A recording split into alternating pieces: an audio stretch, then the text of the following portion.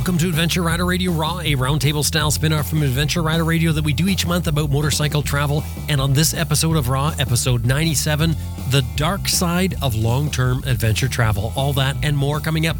But today, before we get going, I want to give a shout out to some people who've helped Adventure Rider Radio and Raw incredibly this past month with support of $50 or more. Here we go. Steve Howard, Rudolph Vandenberg, John Lewis Schneider, and John Sirabassi from Emmaus Moto Tours. Thank you all so much. It's so great to have people that appreciate what we're doing and show that by supporting the show. Anything $50 or more gets you a shout out like you just heard me do. Anything $10 or more gets you an Adventure Rider Radio sticker.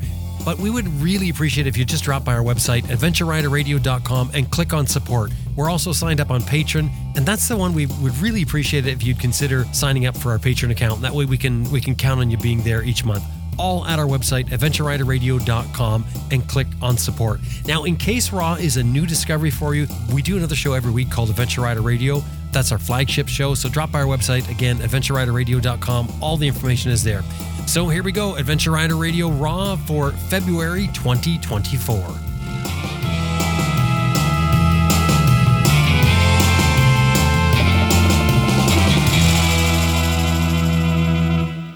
Recorded live from the Canoe S Media Studio deep in the wild forests of North America, this is Adventure Rider Radio Raw for February 2024. Roundtable discussions about motorcycles, travel, and anything else that crosses our mind. Completely unscripted, raw, and personal. My name is Jim Martin, and today the virtual roundtable afforded through the magic of the internet. I am joined by all of my regular esteemed Overland co-hosts. I'm going to start with Sam Manicom in the UK. Hello, Sam. Hello, Jim. Hi, everybody. I tell you what, I mean, here's me, terribly English, talking about the weather whenever I start talking to you guys. But I tell you what, it's a lovely evening here this evening, and I am smiling. Not only because of that, but because I'm back with you guys. Oh, very nice. Well, of course, happy to talk to you, Sam, as usual every month. I'm going to jump over. Did somebody just pay you for that to say that, Jim? Well, did you just pay me, Sam? You just said that we just worked this out before we talked. I thought we did this. Oh, no, I wasn't going to say anything. Sorry. Oh, I see what you're doing. You're trying to out me. Oh, now I get it. Okay, I was a little slow on that one. Jumping over to Australia, we have Shirley Hardy-Ricks and Brian Ricks. Good morning to the both of you. Good morning, Jim, and we don't expect payment. It's okay. Well, you don't know what I was going to say yet. We'll say nice things about you. You can say nice things about us. If it's cold over there, we don't care. The weather, yesterday. That's sort of an exchange. Did you guys hear what she just did there? She worked out an exchange. You know, she's saying, we'll say nice things about you. You say nice things about us. I mean, that's sort of like one of those, she's setting the lines right there. That's a warning. I took that as a warning, Maybe. So, Brian, are you about to go for a ride? Yeah, of course I am. Yeah, we had yesterday. We had everything. We had 36 to 38 degrees, 3 swims in the pool. Then the wind came, hot northerly winds, bushfires, 12 mil of rain we had here. Huge thunderstorms, electrical storms created fires. Houses lost about 150 kilometres from where we are. Ooh. And 500,000 people are without power in our state at the moment because of the storms we've had last night. You mean the fires are bringing the towers down? Is that what's happening to the power? No, the wind is bringing the towers down. Oh, the wind and the fires, and it's quite open plains like areas just west of us. And if you get an electrical strike on dry grass, it just takes off. Wow, and that's what's happened. Yeah. And you're still going to go for a ride, even in all this. Oh, yeah. Why not? It's all right. Yeah. To anyone listening to this, we always say this, Brian's going for a ride, but you actually are going for a ride every time we record. Yes, that's true. Yeah. Just got to decide what bike to take, Jim. Yeah, it's a tough life. I know. It's a tough life. No, I can just imagine Brian standing there in front of his garage thinking, which one should I take, for about 25 minutes before he actually goes out. That must be so stressful. I mean, he probably wakes up early in the morning just stressing about that. Let's jump over to the U.S., to South Dakota. Michelle Lampfair back on solid ground. Hello, Michelle. Hey, everybody. Nice to be here. And yes, I'm on solid frozen ground in the Black Hills. Brian says it's 36. Well, what a coincidence. It is here too, except the other. Except he's Celsius and you're Fahrenheit. Yeah, well, there is a little difference there. Yeah. And we're expecting a little snow for the next 2 or 3 days. So yeah, riding sounds really nice right now, but not for me, unfortunately, at the moment. But you when you got back from your boat cruise there, which I think I don't know what you were, like 6 months on the boat or whatever it was. but when you got back from that, you sort of landed on the coast there and you drove across the country, I think is what you did. I did. Did that help transition you into that freezing cold weather, or did you kind of get home and think, I don't want to be here? Well, it's a little bit of both. I mean, I got some winter experience on the way across the U.S. There was actually a bunch of ice storms and cold weather. So I literally skated from Tennessee home on icy roads. So that certainly was my welcome to winter. But no, I'm happy to be home. I love 4 seasons. I just like the winters to be shorter in South Dakota.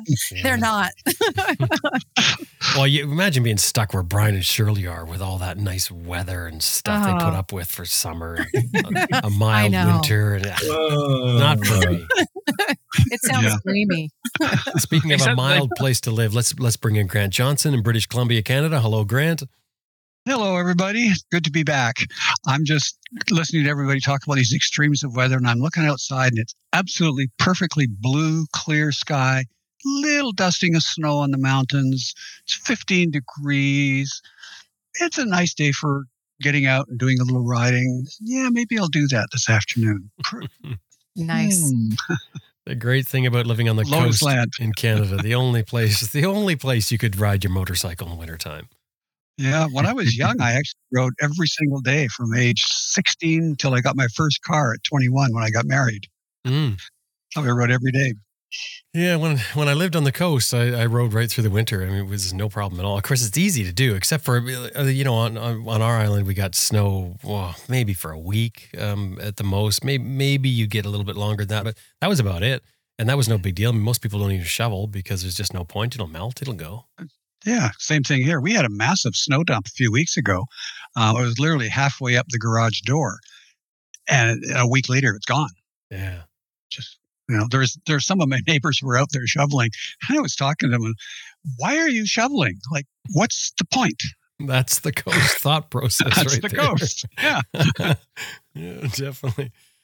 Well, for today's topic, we're going to go a different route here. Actually, we're going to hear from the people that sent in the question, Michael and Angela Greer, who sent in the question. So what we did here was we decided to get them to tell their question to us, record the question. So I arranged to get together with them. We sat down, and basically what we did is we had a little chat, and I got them to read the question for all of us. So what I'm going to do here for all of us is I'm going to play that conversation so we can find out what they're about. They're actually traveling right now, and find out about what they're doing and probably some of where this question comes from. So a little bit of background to it. So are you guys ready for this? Oh, yeah. Absolutely. Okay, here we go. Well, my name is Michael Greer. And I'm Angela Greer. And together we are the Toonie Project. We're originally from your old neck of the woods there in Vancouver Island in British Columbia. But right now you're talking to us in Liberia, Costa Rica. Yeah, we hit the road just over 10 months ago with the goal of, at least what we've been telling people, is we're going to go around the world over the next 10 years. And it's taken us 10 months to get to Costa Rica. So we're going slow. We're enjoying the ride, literally. It's a monumental trip for you, right? I mean, have you sold your house or done something like that? We actually sold the house, sold the car, sold the furniture, my clothes. You sold your clothes? Wow. Yeah, Michael's, because I can't wear them all on the road. Michael's tools, my kitchen stuff. Oh. We made it so that we were very committed to what we were going to do, and it would make it harder to go back. Wow. Because now we don't really have much to go back to. Yeah, of course. And tools, selling tools, that's like for somebody who uses tools, that's sort of like a real final thing, isn't it? It was tough for him. I have to say it was tough. That was painful. The wood, I mean, I'm not much of a woodworker, but I had, some saws and stuff, and they're not going to fit. We've got a small storage space, 8x8, for all the stuff that we can't easily replace. And all the big woodworking tools just would fit. So they had to go. So you've sold everything, literally. This trip is, you said, round the world, but how many years is this supposed to be? We've told people 10 years, and when we do that, it just seems to go right over people's heads. Really, we're going to go until we're done. Yeah, it's kind of, I tell Michael, until I've stopped having fun or I've broken something that I can't fix. Michael, you wrote in with a question now. I have the feeling this question is from both of you. Is it from both of you? It is something that we have both thought of. We have discussed it. We have wondered if the panel would ever come across it, because it's a little bit negative, and we like to be positive about everything so that we can encourage other people to get on their motorcycles and ride. But there are some big picture thoughts out there that we haven't really heard discussed. So we decided it was time to put it to you guys. So does this question sort of come from your thought process of what your situation may be at the end of things? Well, we know eventually we're going to go home, eventually. And we know that, there's no action without consequences. Mm-hmm. And so it's more what's it going to be like when we get home? And not that we're looking forward to going home anytime soon, but what's it going to be like when we actually get home? What are the things that we're going to have to deal with? And what kind of adjustments are we potentially going to have to be prepared to make? Yeah. Yeah. Mm-hmm. Your question sort of came in two parts because we went back and forth with email. And I want to get you to read the questions, just read them out as you wrote them. So if you can just start with that first one. Okay. So I kind of put the whole thing together under the heading of the dark side of long-term adventure travel.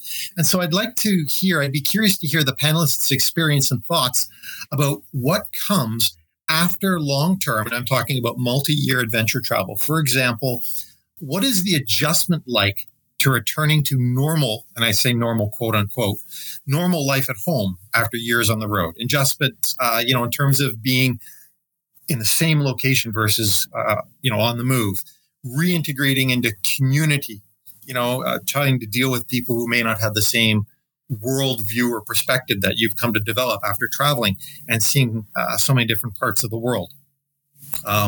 What happens to those who've taken off to travel without having any type of passive income? They're working off their savings.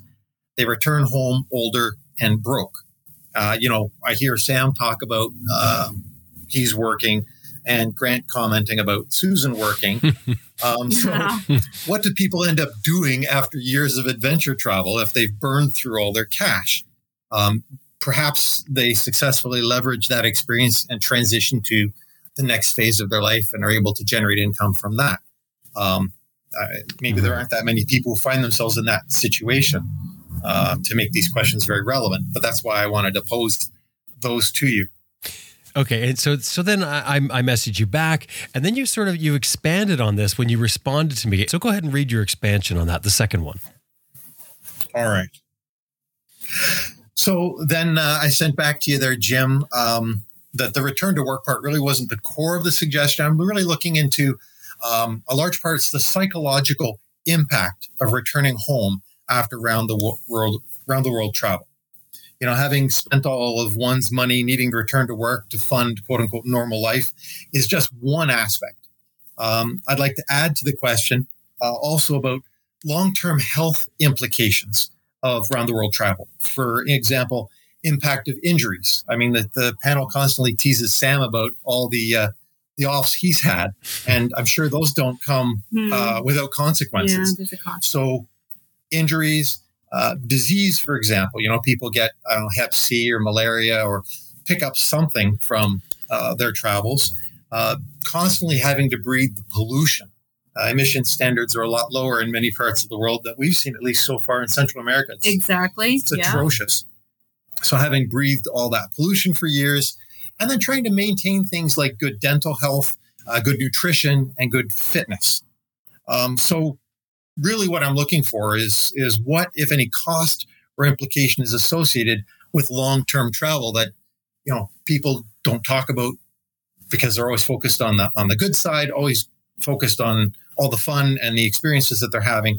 But what's the cost that comes with that? The physical cost. physical and psychological. And psychological. You know, for example, we met a guy at an event who just said he had such a hard time reintegrating with his friends and his family back home because they have such a completely different perspective on the world than what he's developed after spending, in his case, 4 years traveling around the world. Well, let's see what the panel says. But before I let you go, I just want to ask you, what are you guys looking for on the road? What is this trip about for you guys? There's two aspects. There's the having fun and there's the doing good.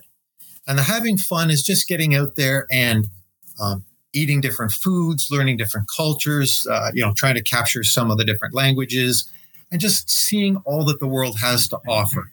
You know, seeing the mountains and the cool churches and the small villages and the really weird stuff, and just kind of soaking all that in and gaining an appreciation for all that the world has to offer. So that's the have fun part.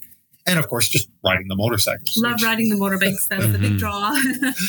But the do good part is where the Toonie Project name comes from. Oh, now I was going to ask you that. That was the next thing I wanted to ask you about because I wondered if it was the Toonie. Well, I'm going to let you tell it. All right. Well, as you and Grant will know for sure, the Toonie is the nickname for the $2 coin in Canada. And so what we've done is we've asked our friends if they believe in what we're doing is to consider donating $2 a month towards our project. And what our project is, as we travel, we look to connect with orphanages. And we go and we visit the orphanages and we look around and we see how we can be a blessing for the kids, how we can contribute money that we've raised towards solving a problem or improving safety or quality of life for the kids. In Mexico, for example, we donated a couple of washing machines because they needed washing machines. In Belize, we helped pay for a replacement transmission for one of their vehicles. Wow. In Guatemala, we paid to rebuild the motor on a minibus. Yeah, school van. Yeah. Wow, you guys are raising some serious money then. Yeah, it makes it sound like a lot. Certainly, we could be raising more, but we do what we can with what we have. We're very thankful to the friends and family and even the strangers we've met on the road who've contributed either on a regular monthly basis or a one-time basis to our fund. None of it goes towards us. I've got a pension. Yeah. We're self-supported. So every penny goes directly towards helping the kids. Ah, that's very neat. Toonie Project, the Toonie, as you mentioned, the other one is our dollar coin, which is a loonie. Only Canadians would call it a loonie and a toonie. I have no idea. Yeah. Well, thank you very much, both of you. I really appreciate this question, and let's see what the panel has to say. Yeah, we look forward to hearing how they respond because they've touched on little parts of it over time, but I don't know that we've gone that deep on it, and I'll be very interested. Yeah. Angela, Michael, thank you very much. Thank you, Jim. Thank you, Jim. Okay, so that was the recording from Angela and Michael Greer with their question. Now, just to go back to the question, what they're asking, to take us back there, they're asking about the psychological impact and really the cost of long-term travel. And when they say cost, they're referring to physical and psychological. So what do you guys think? Where do you start with this? Well, first, I think it's a great question. And I really appreciate Michael and Angela sending it in because it's something that is really thought-provoking. And until you're either in that position or considering taking a long trip like this, I don't think you really think about it and what those long-term consequences are. I don't think of it so much. I love that they referred to it as being the dark side and a dark question, but I don't think that it is. I think it's really realistic. And I think it's something that if you're going to consider a long-term trip, you really need to take a look at because there's a trade-off. As we all know, in every choice that we make, you give something up for the thing that you choose to take on. And we don't always see it that way. But it's good to evaluate that. And no doubt, I think that probably all of us today could talk about the things that, we've experienced both psychologically and physically especially after being on the road for a long time, and what we faced when we came back. I think there's some challenges for sure. I think that's a really good point. I mean, it's easy to get excited when you're doing anything in life, get excited about what you're doing, but thinking about afterwards, and in particular with something like this, because it's taken a chunk of your life, if you're doing some sort of long-term travel, be it, 6 months or a couple of years, and there's going to be consequences, of course. There's going to be changes afterwards, and it's probably something that's easily overlooked. I think people spend so much time and so much energy working on what they're going to do, how they're going to get the money together, things they want to see, things they want to experience, etc., that very, very little time is given over to this. I don't think that thinking about these things needs to be right smack in the forefront of somebody who's at the planning stage, is their mind. But at the same time, spend a little bit of time making a plan for when you get back. I can only say that it helps for me if I'm organized before I set out off on a trip. So, for example, one of the key things that I'll do is I'll arrange several references from the companies that I've been working from before I go, be that work or personal, volunteer work or whatever else it may be. Because while you're away on the road for a long time, people move on. They could die, they could change jobs, their circumstances change, and so they're no longer in a position to be able to give you the references.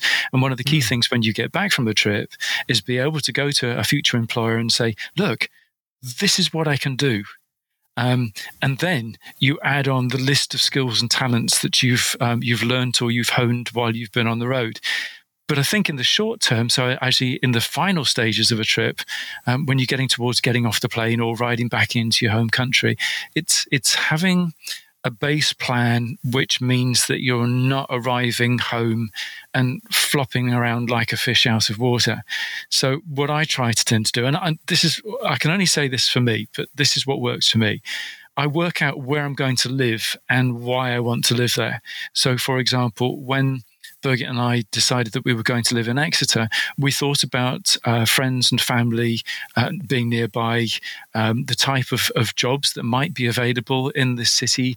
And I know people also look at the cost of living when they're planning to go back. Now, for a long time, Wales has been what was quite a cheap part of the United Kingdom to live. And I know quite a few travellers who ended up living in Wales because the cost of living there was so much less than much of the rest of the country. The other thing that I try to do is I have a plan for keeping busy. So in other words, I make a list of the things that I want to see when I get home, things that I always meant to see and never did, places that I want to revisit. I list the friends that I want to see. And I also get ready, start planning a new trip. And I know that sounds mad, but if I've got something that I can be keeping on the move, but also dreaming about for the future that's going to scratch my travel itch, then that helps keep my sanity. And I don't know, it just stops you returning and feeling like you're standing on the cliff edge and about to fall over. And the other thing for me is, and I know we've talked about this in the past, but it still remains really important for me not to come back broken in debt, because I want to do things. I really like you said reference. I think that's such a good point that it's so easily overlooked. It's like even a rental reference. I mean, if you're renting your apartment or something like that before you go, yeah, like if you're coming back much later, I never even thought about that. I mean, they could be gone. Your contacts could be gone. Good luck trying to get a reference at that point. And then you've instantly got a housing issue, so if that's the case, that's great. I really like the keep busy thing too. I mean, I think, that makes a lot of sense, because part of what I hear people say when they come back from a long trip is that it can be, somewhat, I don't want to use the word depressing because I don't think that's actually said depressing, but it can be a bit of a letdown, I guess, to all of a sudden go back to something that is, I guess, just not as exciting as being on the road. It's a change. It's a real change. I think that's the biggest thing that you have to get used to the idea of, is it's a complete change from constant motion, constantly being on the road, constantly packing up, constantly seeing new things. And then you're not. It's all the same. So yeah, it can be boring. It can be depressing, I think, because it's such a radical change. It's like when a lot of people head off, first time they get out on the road, we've had people say, well, how do you guys do this? I've been on the road for 3 months and I'm getting homesick. This is just exhausting. I'm tired. Well, yeah, it's a change that you're not used to. You have to change the way you think, the way you act, what you do for your own fitness, which Jim already alluded to, fitness and health and all the rest of it. It's a change. And I think that's something you really have to be prepared for the complete change in circumstance. I think the psychological impact of returning from a really big trip can be quite significant for some. The sense of loss can be huge. I mean, some people, and I've seen it happen, they fall into a hole, they feel completely lost and they're miserable and they're depressed. And I think that comes from a mix of things. The sense of no longer belonging, the feeling that they're back in a place that perhaps they don't actually want to be anymore, and the awareness that they have to spend their days unable to do the things that inspire them. I quite often use one of the wonderful things about going traveling being that you're a stranger in a strange land, and how fantastic that is to be able to learn by just being completely new to somewhere. But what about being a stranger in your own land, which is now strange, but without the romance and the inspiration of the travel? And I think a lot of people find a them that they like when they're out on the road, and some come back to realize that being themselves back home again, the new themselves, is not going to be so easy. And I mean, for me, one of the things about getting back is the loss of flexibility that life on the road gave me, because all of a sudden I'm living in a structure, which I had far less of when I was traveling. And the other thing is, we've probably all had this. When we're traveling, we get to a place and we're there for a day, sometimes even an hour, and we're already thinking, don't like it here very much. So what do? We pack up and we move on. Well, you come home and you're having to settle back into things. You don't necessarily have that freedom to pack up and move on, do you? Yeah. Right. I wanted to take it back to the psychological impact of travel and how that affects you. I don't think any of us come back the same person. Your experiences make you a different person. And my experience is a little different. I went back to the job I was in, and I found that and it was classified as the emotional intelligence that you gain from travel changes your perspective on a lot of things that you may have made decisions differently on. And to me, that was really profound. And to this day, it's changed my perspective on different things, just from the way we travel. And that's part of travel. It increases your emotional intelligence to that point, and you'll see it with different people and different cultures and all that sort of stuff. That when you get back, you look at other people and you think, where does that attitude come from? Why are you thinking like that? The world's not like that, and I've seen it firsthand, and makes a big difference. And as far as physically goes, I've got mates who have lost their little fingers from scraping them on a road from racing and little things like that, and that's motorcycling. You get an injured leg. I've got scars all over my legs and stuff like that from motorcycling. That's going to happen if you ride a motorbike, and to me, they're just the barnacles of life, really, the life you want to lead. Brian, with perspective, you said that you noticed that going back to your same job, did it create problems for you in any way, or was it difficult to deal with? Because all of a sudden you're coming back to where people probably haven't changed since you left, and you're coming back with a different attitude. They might look at you as just to say, well, who is this guy now? Where does this attitude come from? Or maybe you don't fit in? Yeah, I did find that quite difficult to start with. I made some suggestions in a rather big meeting, and they looked at me strangely and said, "Why are you doing this? Why are you saying that?" Well, 10 years down the track, that's the way our government is going now with certain things, and it's just the way of the world. And I found it really difficult to come back, and I've got to say, when I was commuting back to work and everyone's whinging and complaining about how bad the traffic is and how bad the congestion is, I just laughed. You know, when you travel through Delhi and places like that on a motorbike, this is not a problem. No, I was thinking about Bangkok and Saigon the other day, Brian. Yeah. And I was just thinking, well, you know, just it's like riding amidst guided missiles, isn't it? Because you just never know. Yeah, but that's a typical example, you know. And you get to work and everyone's whinging and complaining. Oh, it took me 40 minutes to get to work. I say, yeah, well, you know, so I'm chilled. It doesn't worry me that much anymore. But sooner or later, you get back into the same attitude. That's what I was wondering, because this is a question I always ask about when people come back from long-term travels. Does any of it stay with you?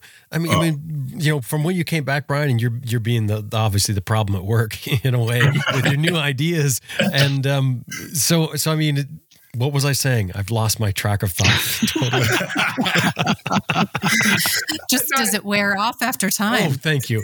So does it wear off over time, or did you have you held on to some of it? No, I've definitely held on to some of it. Not the chilled in the traffic. Yeah, I was going to agree with that completely. For example, you know, I got a group of mates and they'd organised a ride and I was a bit late getting to the start and they'd all left and I thought, you know, big deal, I'm not worried about it.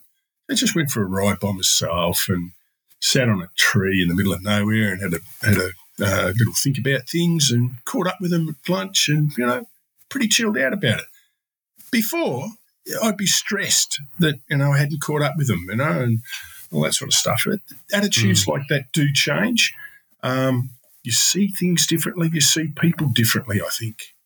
And priorities can change quite dramatically, can't they? And what you just described there, I just think, yeah, that's perfect. Yeah, I think that's right. And you will never be the same. And you know, I can think of, you know, I talk of Chris and Erin a fair bit. Well, Chris and Erin, you know, they did the same thing. They sold up everything. They were successful people in New York and sold everything they had and travelled.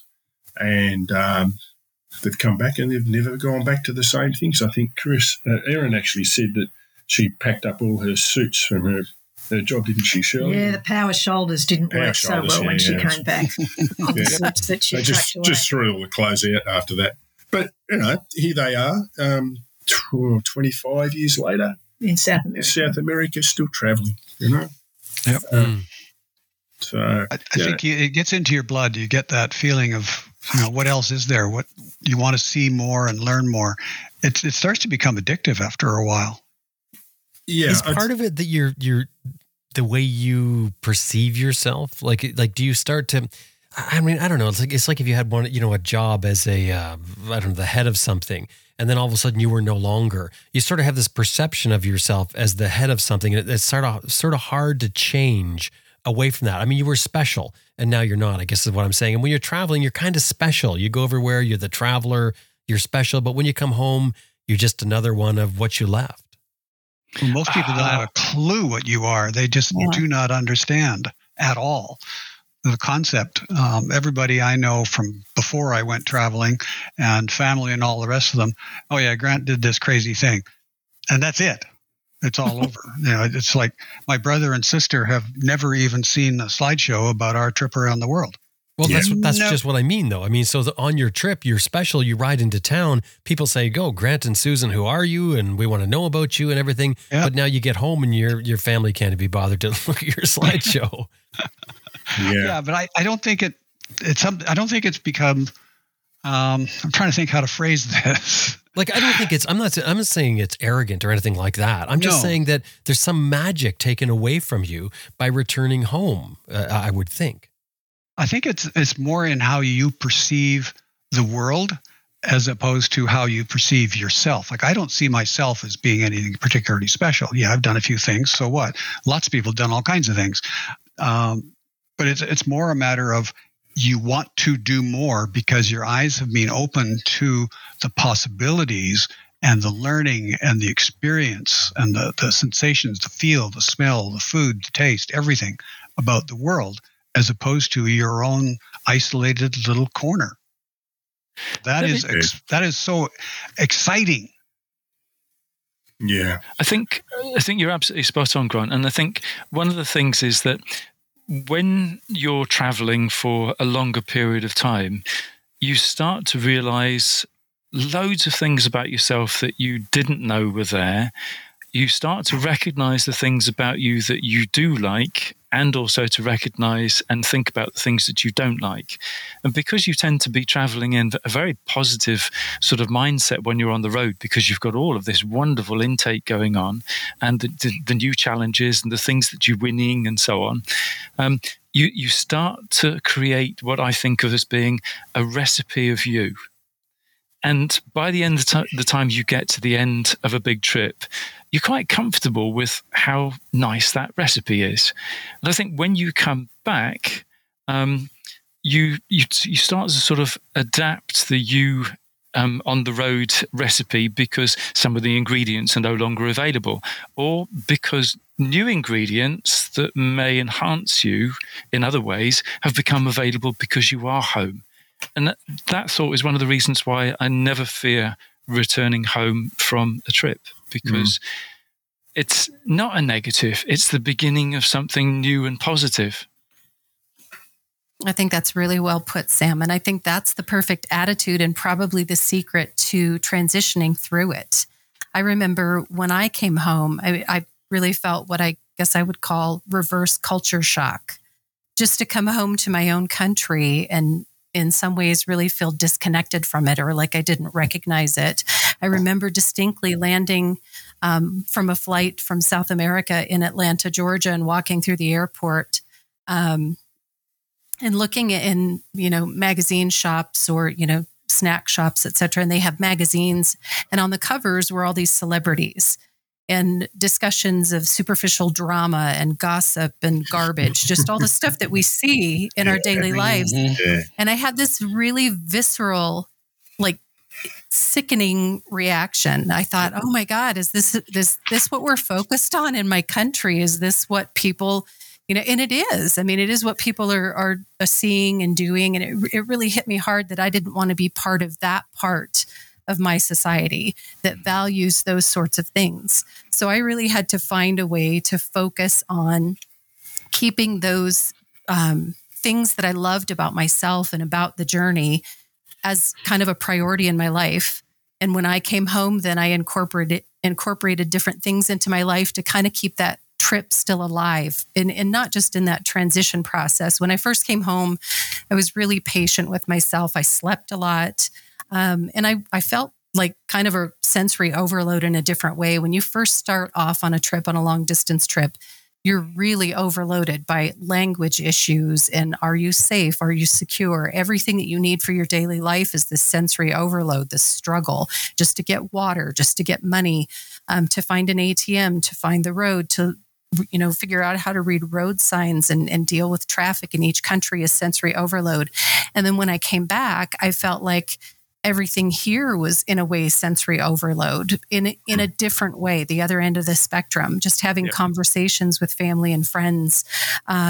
Just everything felt different priorities. And so I definitely did not try and be the person that I was before, because that isn't possible. And that's the beauty of having the journeys that we've taken, is that we're kind of awakening into this new version of ourselves. And as you really thoughtfully put, Sam, kind of, making a new recipe for yourself or adding in new experiences and ingredients into who you are. And so I, really was thoughtful as I kept in touch with, I had thankfully kept in touch with family and friends while I was on the road with emails now and then, and not very often, but just so that it didn't feel like I was coming out of nowhere when I actually did come home. But I got together with friends now and then and had conversations. And I remember being surprised at first, and I shouldn't have been. People told me, nobody really wants to hear about your trip. Or they may have just a few questions like, oh, how was it? What was your favorite part? And then they would go back to talking about, whatever issues they had going on in their lives. And I remember thinking, when that did happen to me inevitably and many, many times with friends and family, that there's nothing wrong with that. They're just not curious people. And if the roles were reversed, I would be so curious. I'd be asking them 1,000 questions. I'd want to know everything about that trip. Where did they stay? What did they eat? What were the roads like? What were the people like? What was the weather like? All of that.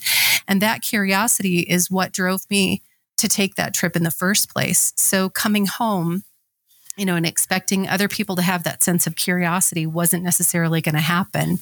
But that was okay. I knew that going into it and kind of made space for that. And I chose things myself then that I wanted to celebrate in my own home and my own experiences and carry on with me into my life post-trip. So I play different global music when I'm at home. I have a bottle of wine from Chile or Argentina once in a while. I try different recipes. I printed some photos for my trip, a couple of my favorites, and I've hung them on my wall in my house. And I certainly share stories. I stay involved in my community. I stay connected to travelers who I met on the road. And there's different ways that I celebrate that and carry that forward into my new life. But there's definitely a transition process through all of that. Oh, Coach Michelle, you just hit so many nails on the head. Yep, and perfect. I think one of the things about getting home is we've all had situations where we've had friends who've come back from a holiday and they've sat and bored the living daylights out of us by reams of badly taken photographs and stories that are completely disjointed. And you think, well, where was the start of that and where's the point and where's the ending, et cetera, et cetera. And I think that one of the things that for people who've been traveling for a long time, when they come back, is do yourself a synopsis that you can share. And so what I mean by that is get a selection of photographs that have for situations that you've battled with and the things that blew you away. Just a small selection of them, and sort out a few stories that you think that people will be able to relate to and have interest in. And just don't bombard them with loads and loads of stuff because they're not going to be interested. They don't have the same connections. Save that level of storying for a Horizons Unlimited meet or something like that, because then you're going to be surrounded by kindred spirits who are definitely interested. I think that very few people do continue to live all the aspects of the road when they return, because you start to live in a society and you have to adapt. But that's fine. What's not fine is to forget all of the marvelous things that you've done and you've learned about the world and yourself. So you find ways to use those skills when you keep back and find ways to keep learning. When we're on the road, we make the effort to do things. When we're at home, we need to make the same effort to do things. So in other words, make a point of doing something different, inspirational, challenging, even every week, so that, we're still stretching ourselves. Just do things like you're not supposed to do, like go and swim in the middle of the winter. And yeah, no thanks. I'm shivering just thinking about it. But go on shorter holidays where you're riding bikes in similar places to those that you might have ridden on the road. And this is like your little travel oasis in the midst of real life that just gets all of those parts of you singing and firing on all cylinders again. Step out of your normal routine. And I think when people make a plan to do things like that, when they're consciously doing it, and Michelle was just talking about drinking some Chilean or Argentinian wine, nice. Hanging some pictures up that were really special from the trip, great. Keeping in touch with some of the people that she met and got on really well with, yeah, fantastic. It's this jigsaw puzzle of creating a new life, keeping the things from the trip and from the trip that you discovered and you learned and you valued, and fitting in the new pieces of the jigsaw puzzle from the life that you're now needing to live in. Well, we'll take a break here. We'll just take a quick break for a few minutes, actually less than a few minutes. When we come back, I want to put a question to everyone.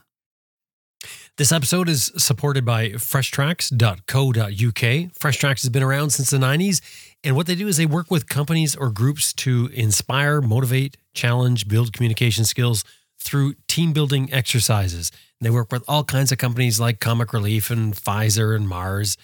Have a look at freshtracks.co.uk. And if you're talking to them, let them know you heard them here on Adventure Rider Radio Raw. Thank you very much, freshtracks.co.uk, for your continued support. Okay. One thing I'd like to ask everybody and sort of get everybody to weigh in. I want to start with Shirley on this. is I'm curious if these changes happen to everyone the same way. I mean, is it kind of like, you're lined up to walk through a mud hole, and at the end of it, everybody's going to have muddy feet. And it doesn't matter who you are, who you started out with, you're going to come out with these changes. Or are there different kinds of travelers? I mean, is there a traveler that embraces the travel, be it months or years, the long-term travel as a new lifestyle and becomes a new person through that, versus a traveler who may go and know they are on an adventure and they're very, very much in contact with home? So are there different kinds of adventures, the way they approach long-term travel, and does everyone come out with these changes? Shirley, can we start with you? Sure. No, everyone doesn't come out with these changes. I've been sitting listening to the others, and I have not completely different, but a different perspective. I'm always really glad to come home. I'm not the same person I was when we first went away in 2003. But I'm not that different either. Deep down inside, I'm the same person I was. I've just seen a lot of other things and experienced a lot of things that our friends haven't. You do have to be careful that you don't become the boring sod in the room who all they ever talk about was when we were in Iran, because people don't. Do you have a story about being in Iran that you were going to tell them? No, Jim. But, when you're home, other people's priorities are different. And just because you've experienced an overseas trip doesn't make you any better than them or your priorities any more important than theirs. You just have to adapt. I mean, certainly there are people that we don't see anymore that we used to see 20 years ago. But I think that's just a normal change of life, that, your attitudes to things change. I can't bear wasting my time with idiots or listening to people bullshit on about stuff. I just don't have the time left in my life to waste my time with things like that. Maybe that's something that happened to me while we were travelling. I don't know. But for me, home is very special. Maybe a dozen people in my life that are super, super important to me and have been for decades, they will always be there. The idiots, no. They're not there now. And if they're idiots who don't see the value of learning about other cultures and things, well, I can jettison them even easier. So maybe it's different for me from the others, but it's changed me, but not dramatically. I'm just a bit choosier now. Does that sound a bit snobby? I don't know. And I think sometimes we can all prattle on about our trips, be it a trip to Bali for a week in the middle of winter, or 2 years travelling around the world on a motorbike, and there will be people in the room who will be absolutely fascinated and others who will say, yeah, right, whatever.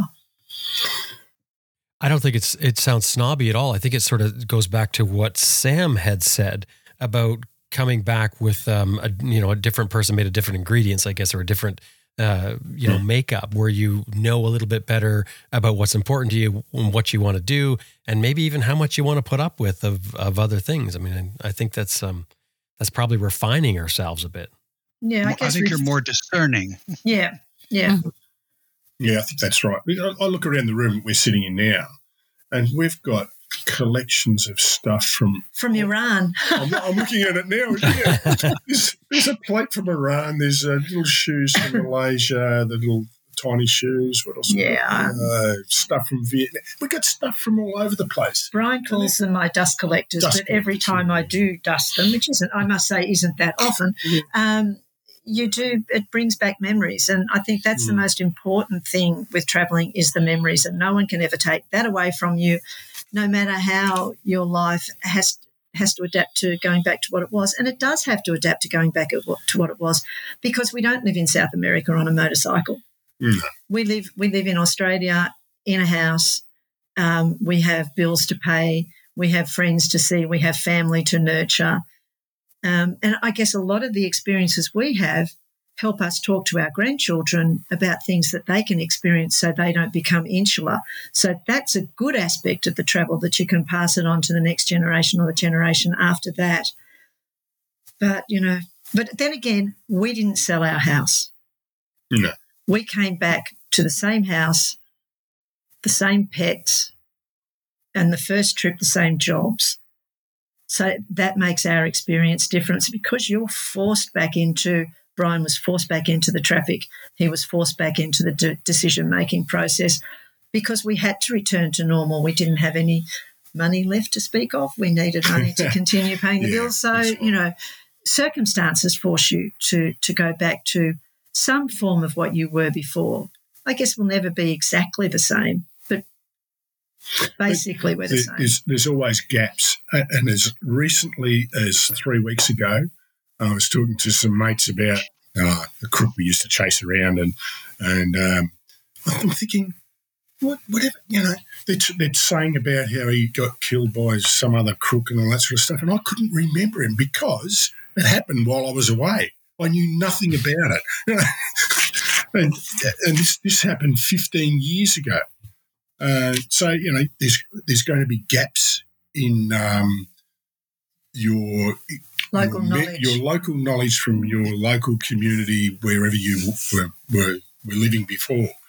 So, yeah. But, yeah, I think about the big one that gets me, and I'll probably get shot down in flames for this, but there was a guy and his mate who left in South America on an old Norton and travelled through South America and saw the deprivation and the problems in that part of the world and the leper colonies that they went into. One was from a family of doctors, and his life changed dramatically. Well, it did, because it didn't end well for him. No, it didn't end well. He was executed. No, he was, Che Guevara. Che Guevara changed his life completely. Yeah, from being a doctor's son, or a dentist's son, I think he was, to being a radical.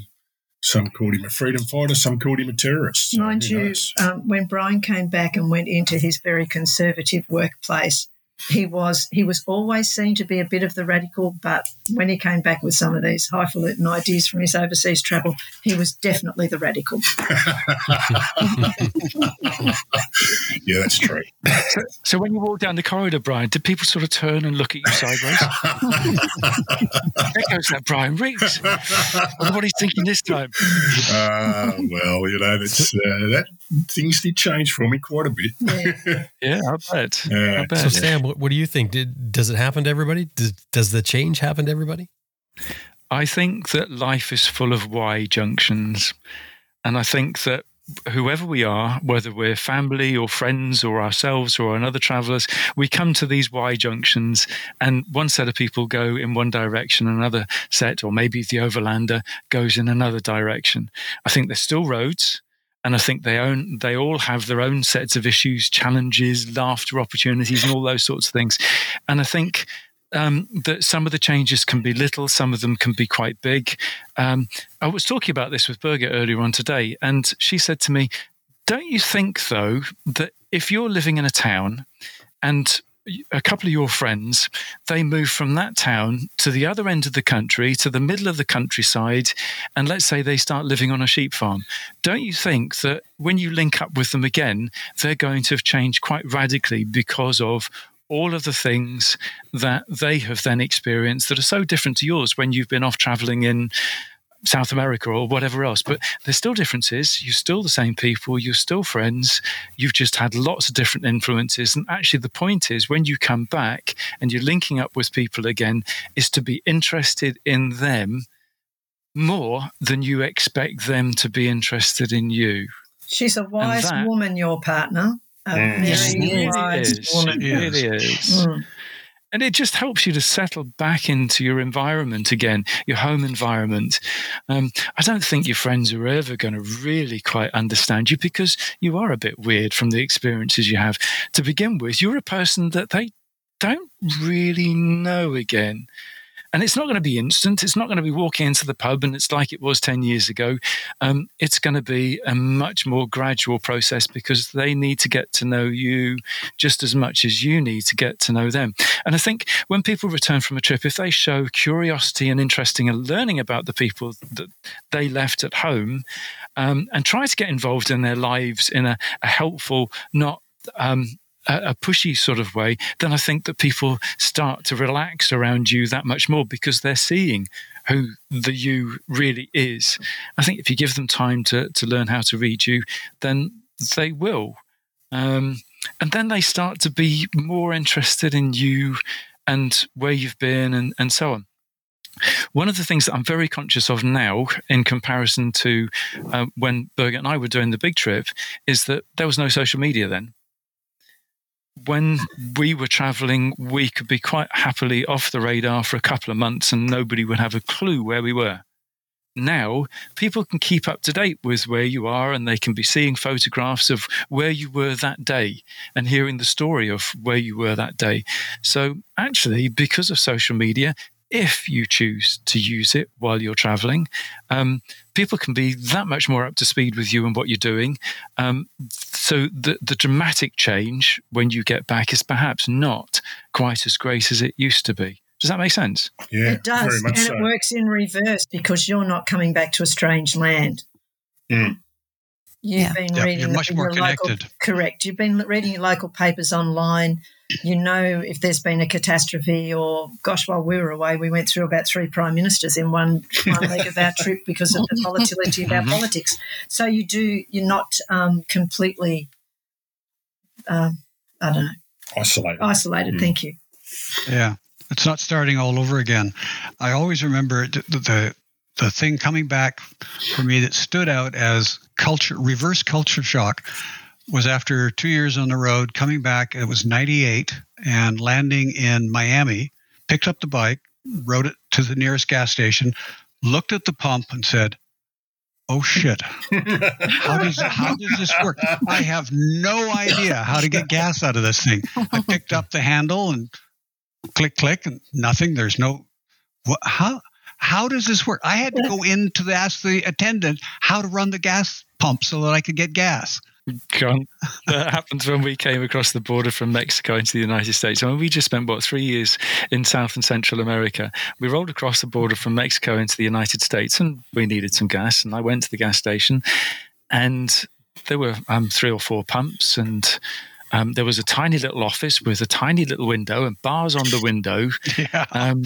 And I went up to these pumps and I did exactly the same as you, picked it up and pulled the trigger and nothing was happening. And then I saw all of these credit card symbols and there was about 19 of the things. And I was thinking, but I haven't got any of those. Can I not pay with cash? And I ended up going over to the little office and rapping on the window. And I tell you, the guy who was there, I mean, I must have looked a right old mess, hair too long and covered with road grime and all of the rest of it. And he recoiled from me. Yes, exactly. What are you? Exactly. You don't know how to use a pump. What's wrong with you? He must have been watching, thinking, jeepers, what's going on out there? I know exactly the same. Sam, back to what you were saying there, because you said about I think the example you gave with Birgit saying that somebody went off to a sheep farm and they've changed and you've changed. But the thing is, though, like for some people, if they went and sold everything and they sold, like for instance, even in when we think of Michael and Angela Greer who sent in this question, they sold everything. Now, just by this way they describe it, sounds to me like they spent a long time in their life building things up and establishing themselves. And there's something about the way humans think, and I think this is sort of global, that we really value continuity. So continuity being that you do the same things, you act the same way all the time. Because if you don't, you'd looked at as maybe a radical person or maybe even a crazy person because you don't always act or respond the same way. So there's a certain tendency for us to want to conform. So you've got these people who have went along in their life and they've sort of conformed to whatever their life was. But then all of a sudden, they just take everything out of the box, dump it upside down, have a yard sale, and go off on motorcycles and then come back. That's got to be difficult for the people, regardless if they've followed them on their trip, to be able to connect with them again afterwards because you think everything I knew was turned on its head here about these people. Can I just say something, please? I know I'm talking a lot this evening, and it's only the coffee. Michael, Angela, good on you, mates. Absolutely brilliant. Yes, totally. Well, and I'm not questioning whether it's a good idea to do that. I think that, change is amazing, and doing something. We've only got one life to live here. And, you can do as little or as much as you want in it. You can try as many different things or try nothing at all. You go to the restaurant, you can eat the same meal, or you can try the whole menu. And at least, maybe one's good for one and one's good for another. I'm not questioning that, but I'm saying for those people that you return to at home, they're dealing with something that is a little unknown. And I can see that there could be some potential for, I wouldn't call it conflict, but something like that. The ability to fit in. I mean, you've kind of moved on when you did your yard sale and you went off on an adventure. You're a different type of person. I think there's an opportunity for a disconnect, maybe a disconnection of some sorts. And so maybe that's where, trying to stay connected to them, your loved ones, especially your close friends, your family, through social media posts, as Sam has suggested, that's really brought the world closer together. And it's a way that you can bring them along on your journey with you. That's a bit different. But also just through messages now and then, maybe a birthday message or a holiday message or whatever. And I think that's where, when you get together face to face and you just take a little bit of time to have a conversation and reestablish that common ground, I think that helps reestablish that connection too, because I know there were, and probably still are, people in my family who think me going on the road for 2 years and selling my house and packing up stuff into storage was irresponsible. Mm-hmm. It was abnormal, crazy, whatever you want to call it. And they probably still think that. And I can see how they would, because I don't conform to what is, quote unquote, normal life, the standard, 40-hour a week job, 2.5 kids, mortgage for 30 years, la, la, la. Those things, aren't necessarily for everyone, or they can come in a different order or a different timeline than what you're used to. Yeah. And I think that the world is really, thankfully, in some ways, exponentially changing. It's changing so quickly in the last 10 years. And through social media, I think, is a big part of that. We see that there are different perspectives and different ways of living your life. And people are really opening up themselves to that. But there absolutely has been, a lot of time in my life coming back from the road that I've had some awkward conversations or, really have met up with friends or family that I feel like you don't have anything in common, or you don't really know what to say to each other, but you make an effort to make that happen because it's still there. You've shared a history or shared memories, and you may share some perspectives on some things, maybe not everything, but that's okay. You find that common ground even when you come home from being gone. You just hit a nail on the head then. You may feel as a returning traveler that you know more, but actually there's a time and a way to say the things that you've learned, to introduce them into a discussion, and there's a time just not to do it, to wait for the right time to say and do. Gosh, that sounds weird, doesn't it? But I hope everybody knows exactly what I mean. Different things, not necessarily more. Agreed. Exactly. Not necessarily better. Yeah. Exactly. And I love getting back home from a big trip, and that probably sounds really weird, but I see my home world with new eyes. Mm-hmm. I have a perspective that I didn't have before, and to me, that's exciting. Things that I took for granted, I appreciate so much more. And just the simple things like, why did I just say just the simple things? The things like running drinkable water, mm-hmm. having a choice of food. Hot shower. Those sorts of things, they're just wonderful to return to. But I returned with a habit of stopping to see things. And I returned with a habit of taking side turnings on purpose. And I ask the question, why, much more often, because the road has taught me how to do that. I think travel long-term teaches a person to take off the blinders of survival and everyday life at home. And when we're at home, we live within a society, and we have to work within that society.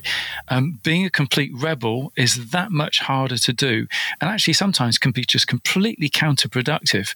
But we all, regardless of what sort of lives we have, we take all of the good and the bad from those experiences that we have, and we put them in together in such a way that we can live a life that's quality to us as an individual and the people that are immediate around us.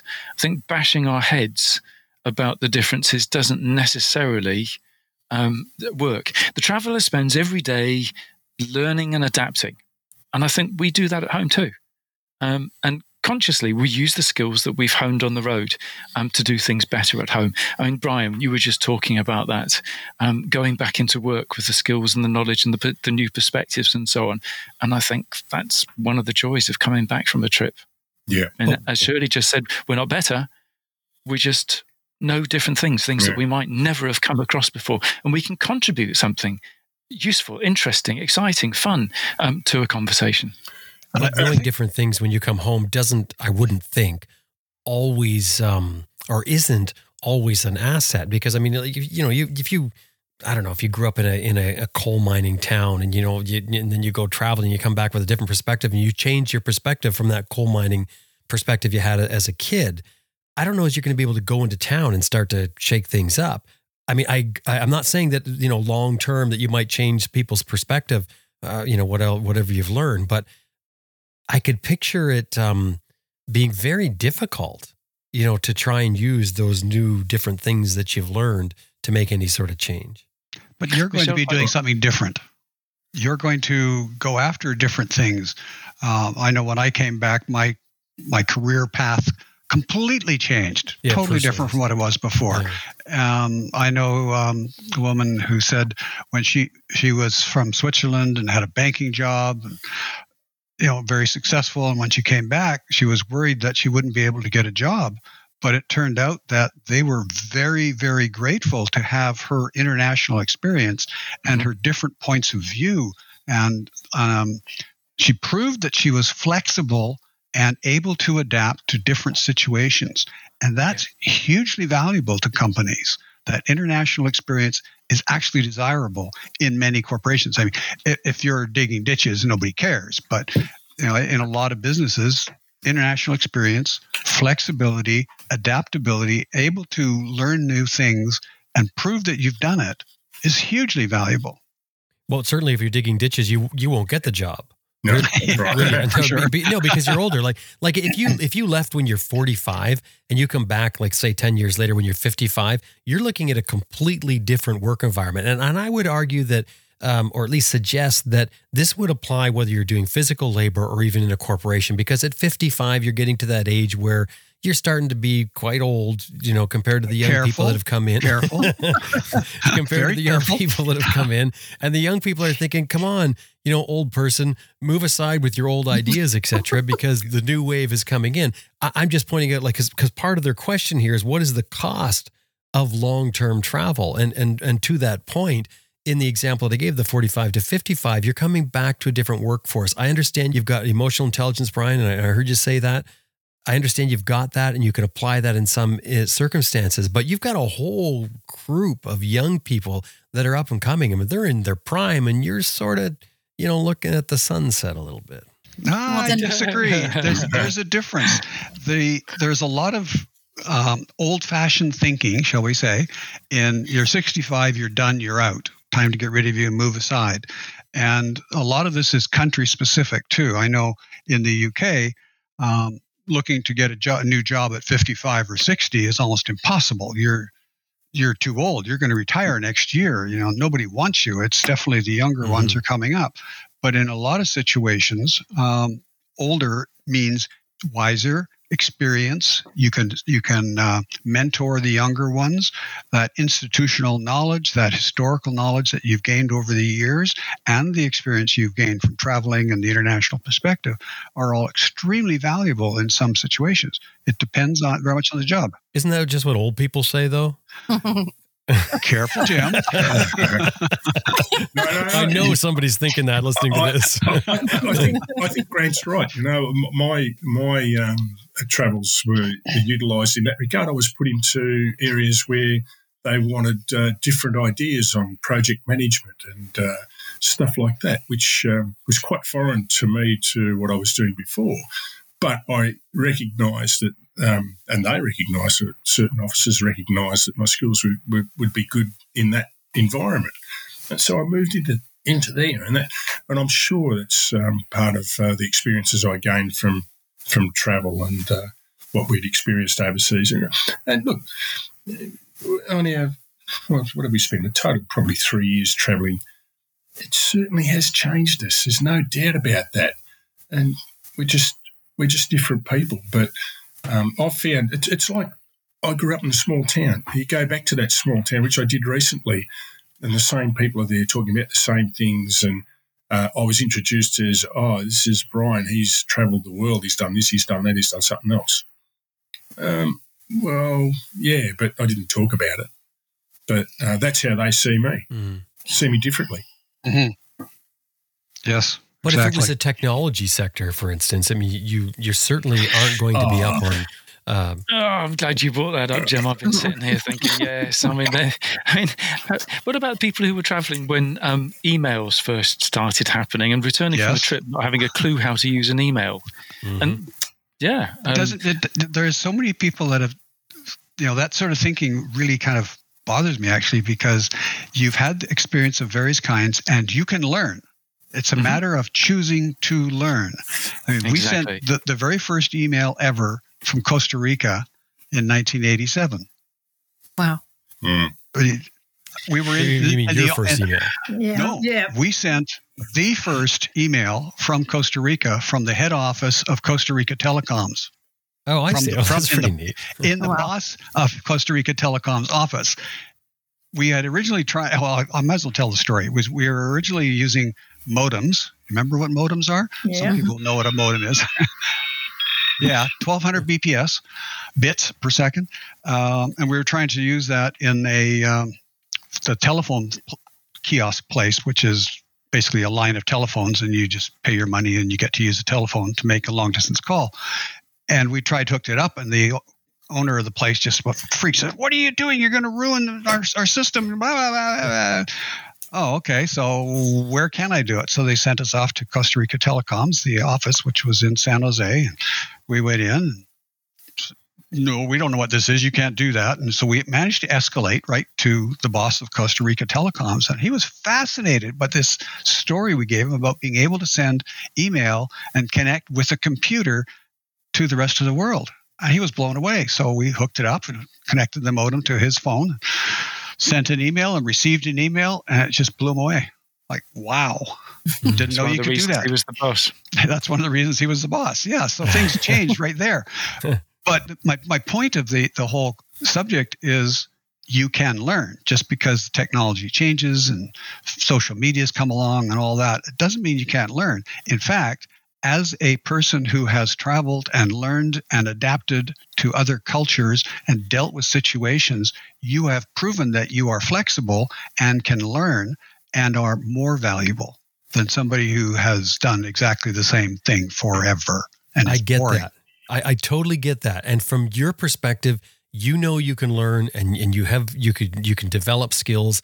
For instance, myself, my kids, I am much better at technical things than my kids for internet, for all of that stuff. I'm much more plugged in than them. But if it came to applying for a job, they're just going to look at me very likely and say, I'm talking from the other side, like looking at you, you're just old. You're compared to my son or daughter who would be applying for the same job. And of course they can do it because, they're young, they hit the ground running. And that's why I keep dragging it back to this, because that's, part of their question here with the Greers is that cost. That's one of the things they were talking about was the cost of long-term travel. Like, so would that catch up with you? I understand the emotional intelligence and the thing that you're adaptable and things like that, but is there a chance of others looking at you and saying, it's great what you've done, but you're just not up to the task. I've got so many young people here, chomping at the bit, because we're talking about things that you need to think about before you go for a long term. I have to answer that. I have to jump in and answer that. If a corporation doesn't want to hire you because they think you're too old and you can't possibly do the job, you don't want to work there anyway. Yep. Hear, hear. I feel like I'm poking Grant with a stick here, but it's fun. It's working. And I have to say, I've hired a lot of staff over the years. I used to run, a big hotel corporation and had multiple properties. And I have learned over the years that people that are more experienced or longer lived, older people are more reliable, level-headed, responsible employees, and they have better values. I hate to say that. I'm not trying to judge, but more consistently, they've had enough trial and error in their life that hopefully they're moving away from the error phase of their life, and they're better employees. Hang on. Let me just ask. Sorry to interrupt you, Michelle. Let me just ask you, though, did you learn that through corporate America, or because you're strange, because you've one of these people who went off and done weird things? I mean, no, that was even before I took the trip. I mean, I just learned. Hang on a minute. You're naturally strange. That's a point, Sam. That's fair. That's a fact. No, I used to hire, for example, in a hotel. I'll give you an example of a job. I used to hire shuttle van drivers, and if you think I'm going to hire someone who's a youngster who's going to be out hot rodding, even a 20-something, and granted they have to lift suitcases, and I'm very mindful of all of that, but I hired someone who was more responsible and more conservative in their driving habits, to drive out to the airport, to have a conversation with a guest, be able to have a coherent and hopefully enjoyable conversation with a guest, as opposed to someone who's got AirPods in and is checked out and not engaging with a customer at all. But I really do think that Grant makes the point. That's not necessary. If you come back with the skill set that you've got, whatever age that you're at, experience in the workplace and life experience, all of that, and you apply somewhere and they don't want you with the things that you bring to the table, you're at the wrong table. So go somewhere else, because somebody's going to want that. And I can say, as an employer who has sought that out in the past, even if I'm, the minority, there's other people in the minority with me who value that. And I think the workplace and the workforce has changed, at least in my country, since COVID. And I think that we have had in the U.S. a shortage of workers. Record unemployment is super low. I think there's a lot of opportunity for people that think that they weren't hireable necessarily before, or returning to the workplace after a long trip. I think they can still do that, regardless of age, if you're looking at the right opportunity and you keep trying and keep the faith. I do think that if that is part of the equation for you for being able to take a trip, I think you might have to look a little harder to find the right opportunity, but I think it can still be there. And I don't think it should curtail you from taking a trip if you want to do that. Well, do you think there's any chance of someone being looked at, like, for instance, when Brian went back to work, if they could see, if they had a choice of hiring Brian back, because he went back to the same job, but maybe look at him and say, this person could be trouble because maybe they know too much, or they're too opinionated. Not opinionated, but just know too much. You know what I mean? Like, so some people can come in and say, well, hang on a second, I think this should be run this way, rather than the way you're doing it, because they have so much experience. But I think in my case, I think that there are people that don't want to hire you because they know that you're okay being independent and you may leave. Yeah. If they want you to stay forever in a job and you're a person who seeks new experiences or adventures, they might not see that as a fit. And that's okay. And you have to respect that maybe you aren't the right person for a role that they're looking for someone to stay in for long term. So you've got to be realistic about it. Yeah, since when is any job today long term? Well, that's true. That's changing. But employers do want employees to be, well, let's say hungry, if not desperate. You don't want an employee that can walk out on you and say, I don't like the coffee you're serving this morning, you're done. You want employees that sign up for loans and get mortgage payments and do things so that no matter how much they hate seeing your face in the morning, they're going to come to work. Well, I don't want those employees, but somebody does. Well, corporate. When I first started traveling, I didn't get jobs easily when I first came back. Let's say I was away on a 3-year trip, and when I came back, I didn't get jobs easily. And one of the employers actually said to me at the end of the interview, "I've enjoyed talking with you, but I'm not going to employ you because you're not brainwashable anymore." I thought you were going to say it was your ponytail. No, I didn't have that then, because I had a natural fringe, so I didn't have to have the comb over. Whatever. Well, that's exactly my point. That is it right there. There's an example where it happens. But it's less now. I've used the phrase, from time to time. And forgive me, I'm sorry for interrupting. Just that brainwashing thing. I've made the comment in several conversations for anyone who's ever seen the movie The Matrix. And those are old movies from 20 years ago. But the Matrix series was about this guy that woke up from this world and he was a new person and he couldn't go back into that old world. And that's the comparison that I've always used after taking a long trip, is that you are a different person in some ways and you can't expect yourself to go back into that old box. But that's okay. There's other boxes. Mm-hmm. Yeah. I thought that movie just came out. Yeah. Seems like yesterday. It was recent, Jim.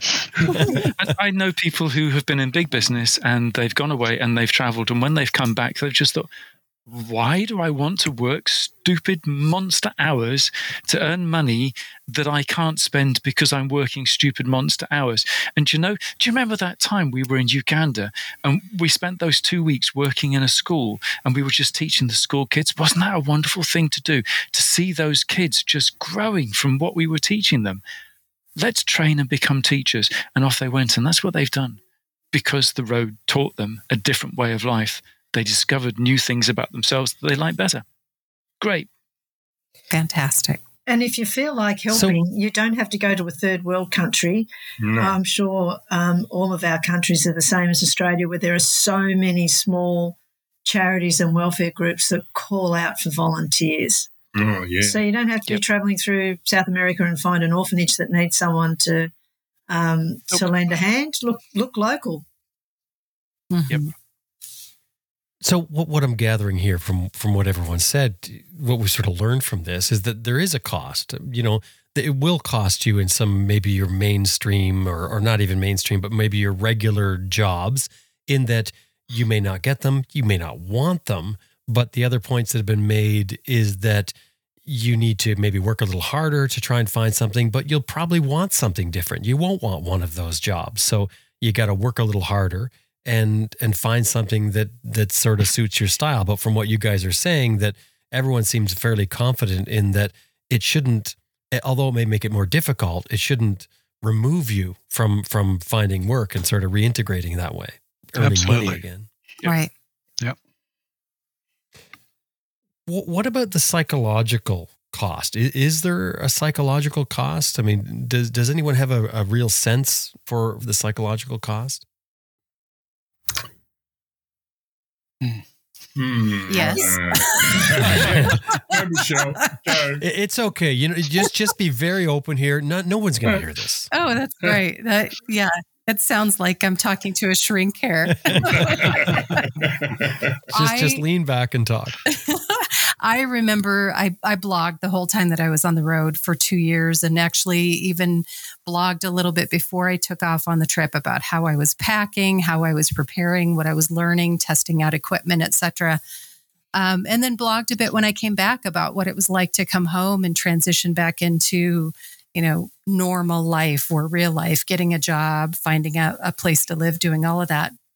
And I remember I posted, I came home in the summer of 2015, and in December, so I'd been home about 6 months, I wrote a blog post called What's It Like? And I remember having so much feedback about that particular blog post. And it was very vulnerable, very open. And I talked about, just how it was a process. And it was, I don't know that I would, even now in hindsight, 9 years out or 8 years after writing that, I don't think that I would say I was depressed, because I'm luckily not a person who battles issues of depression. I struggle with anxiety. So I'm an overthinker, an overplanner.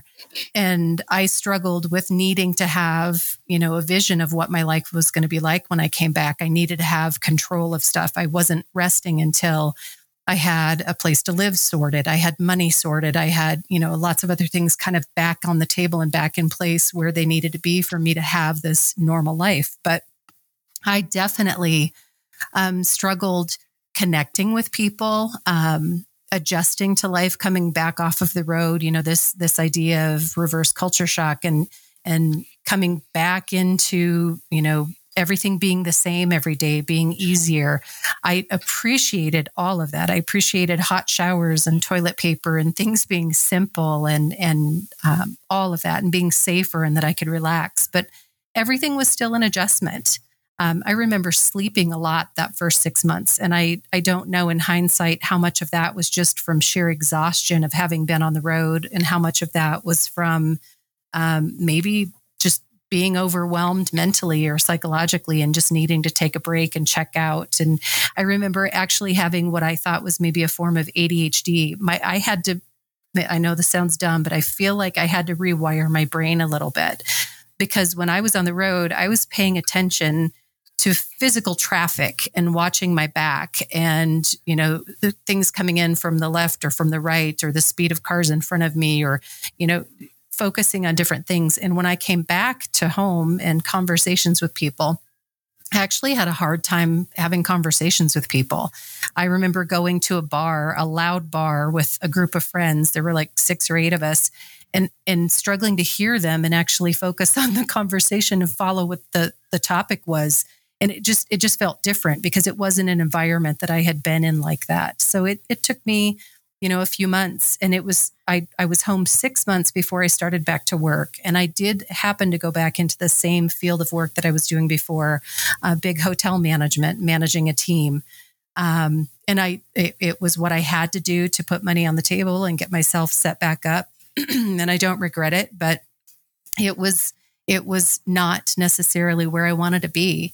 And so I did it for a while, and then I used it as a launch pad to go into my next version of myself, or whatever it is I wanted to do with my life. And I think that it was all a process, but I know in hindsight, I struggled. And I remember in that blog post, I talked about that, being disconnected from people, having a hard time relating, learning how to refocus, shifting priorities. And I think that was the big thing that I learned on my trip. My priorities were very day-to-day focused. And I was, focused on the basic, essentials of life: shelter, food, safety, and coming back home and thinking long-term and having long-term goals and long-term calendar and all of those things just felt a little overwhelming. So it was a lot. And I found too, I was in a relationship at the time. And I found that my travel partner and I apologize, I'm not speaking on his behalf at all. But we had a different pace when we came back. I had different priorities and reintegrated into life and made different choices than maybe he did coming back in off of the road. And I think I really, in hindsight, had to allow myself and him a lot more grace and forgiveness about how we came back in from the road and what that felt like. So it can definitely be a process, and it's worth it. I don't regret it. I value all of it. And I still, would probably not change any of it. But it's a lot. There's no question.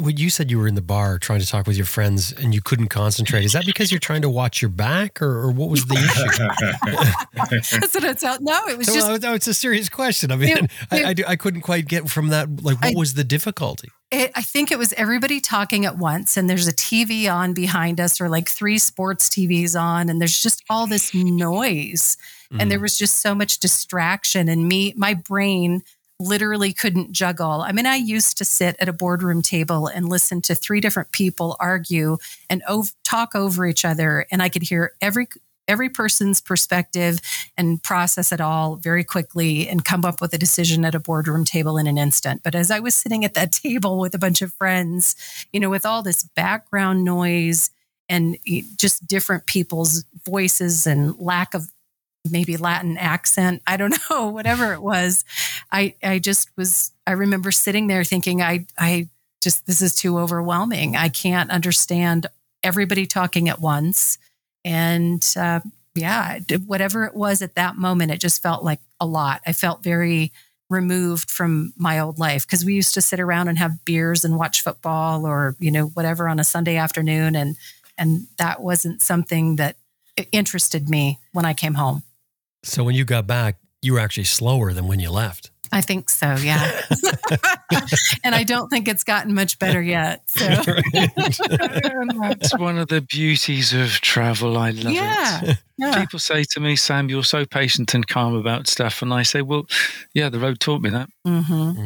Michelle, I did want to ask you, though, because you did mention that, you're lucky you don't suffer from depression. You don't have to deal with that. I'm wondering if you were a different type of person, if that would have been more difficult for you to reintegrate yourself, to learn back the ways to deal with things, to listen to your friends, all those things. If you were a person that maybe was predisposed to depression, could that sort of send you in a different direction, you think? Oh, I think so. I mean, I think for me, I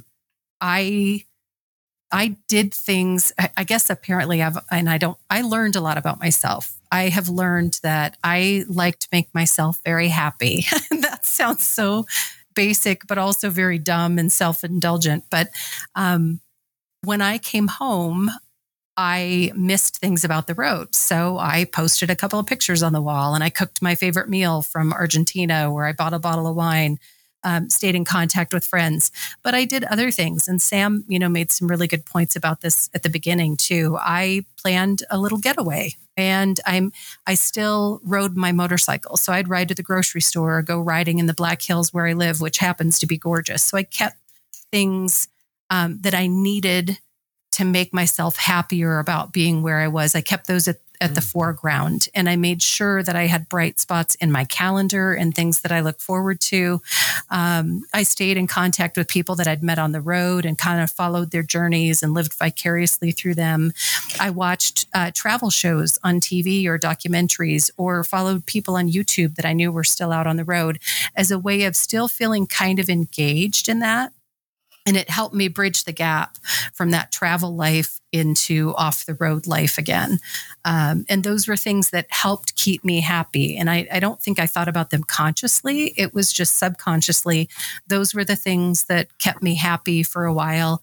And I think a person that maybe struggles with finding happiness or struggles with any kind of depression just maybe should be that much more prepared and know and plan and set themselves up for better success, so that they're okay and they at least understand that maybe is part of the journey. It isn't necessarily for everybody.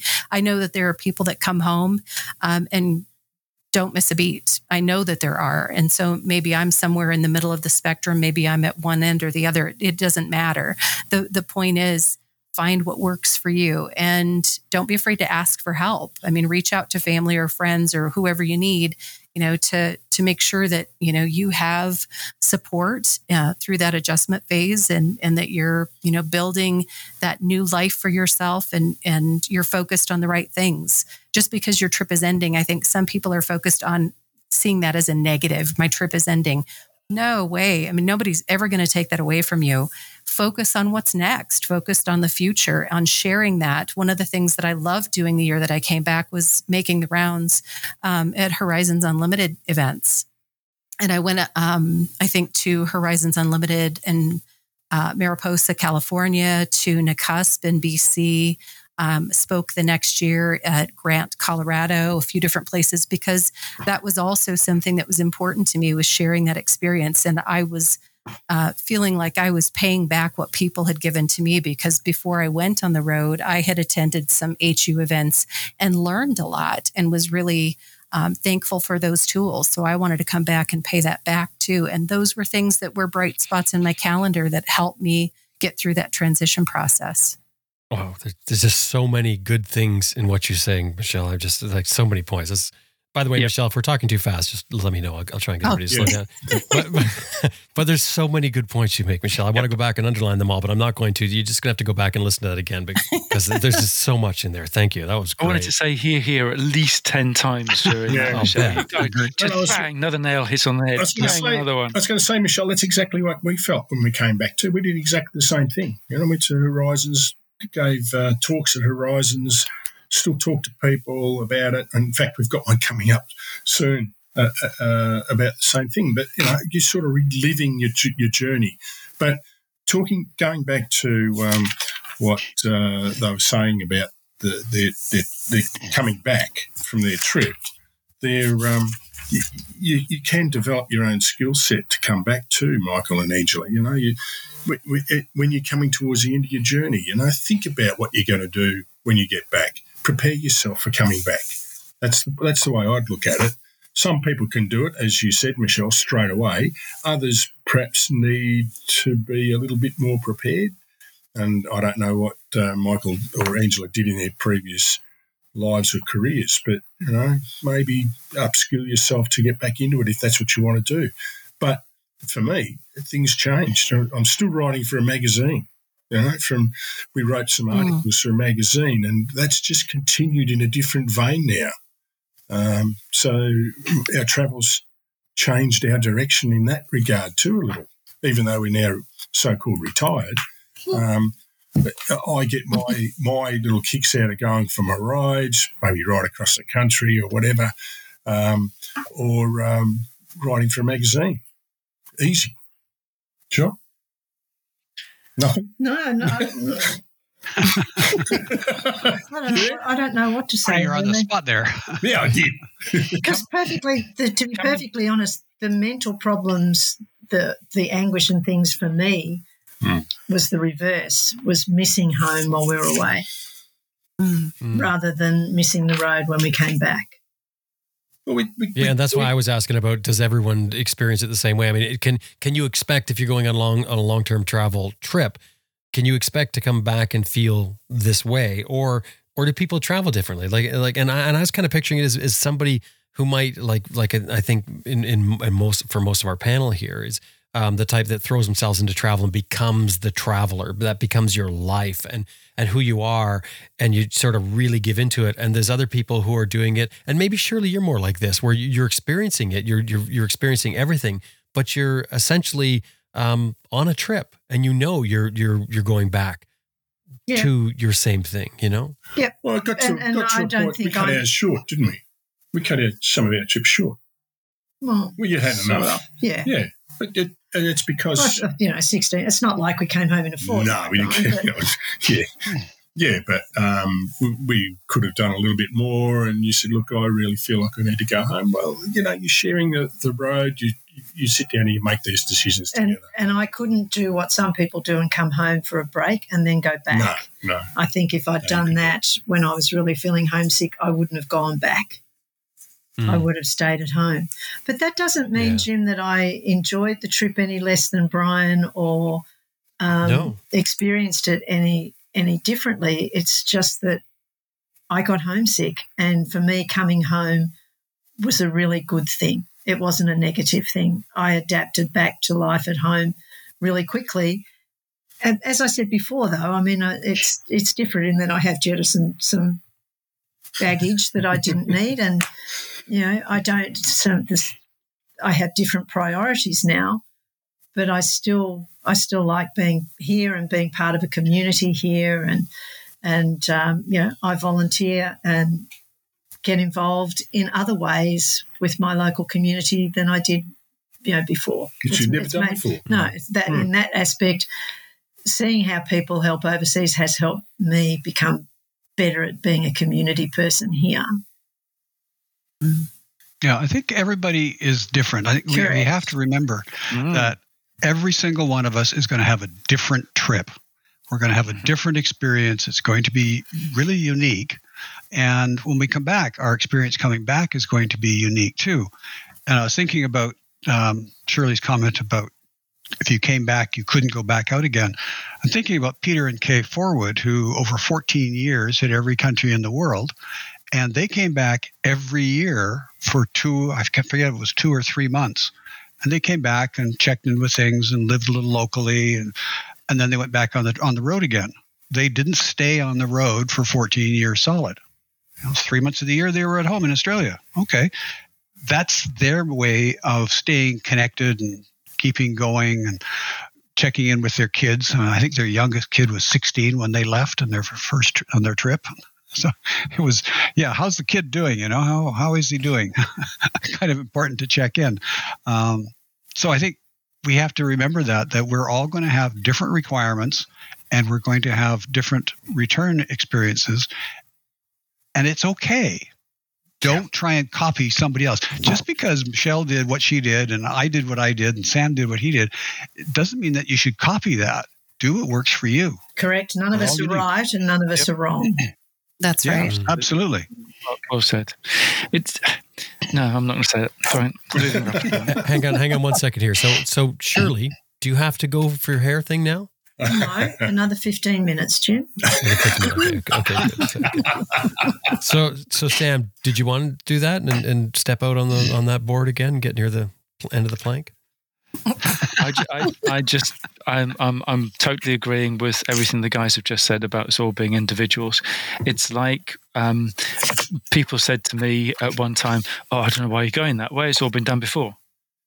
Yeah, but not by you. Hasn't been, exactly. It's not been done by a person with my background and my instincts and my stupidity and my ability to fall off, or the politics at the time, or the weather pattern at the time, etc., etc. We're all individuals, and that's what makes overlanding such a special thing to do. And overlanding teaches us to be individuals and the value of being individuals. And yes, it does take time to an ability to adapt when we get home again. But as overlanders, we're skilled at being adaptable. Our awareness and common sense skills are honed. And I think that something we can all do, regardless of who we are, is think about treating coming home as being the beginning of a new adventure. Amen. Yeah, that's right. Well, I think I want to leave it there. I mean, that's a beautiful ending right there. Did anyone? Well, I'm going to spoil it, Jim, because there's a couple of other things that I would like to say, and there are a couple of quotes that are kind of relevant. Marcel Proust: "The real voyage of discovery consists not in seeking new landscapes, but in having new eyes, and we bring those new eyes back with us." And Henry Miller said, "One's destination is never a place, but a new way of seeing things." And that's what we learn how to do when we're overlanding. Yep. Beautiful. Yeah. Perfect.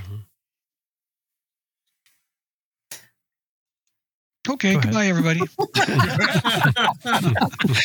Sam does it again. Michelle was about to say something there, but then she held it. No, I didn't. Wasn't that you?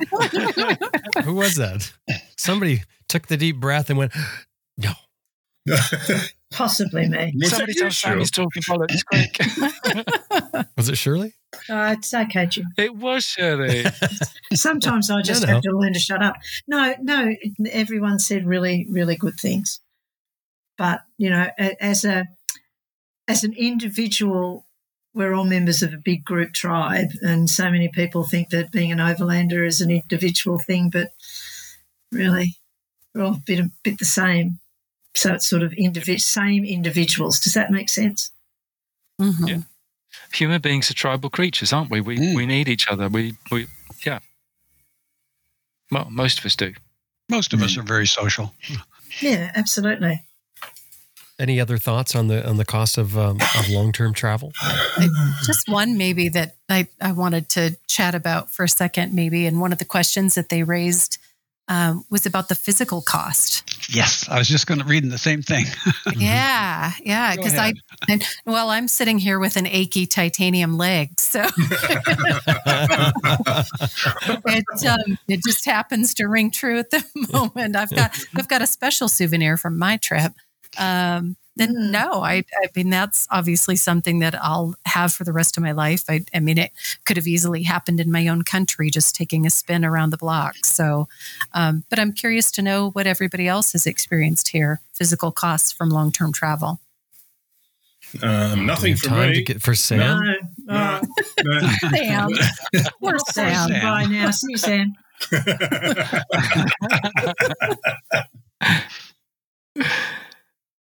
I'm not going to visit a hairdresser today, Shirley. I'm actually going to go off to have my bald patches polished this morning. What do you use for polish, Sam? Elbow grease. Teacup works well. I must admit, just to give Sam a break, because we do always take the piss out of Sam about his accidents.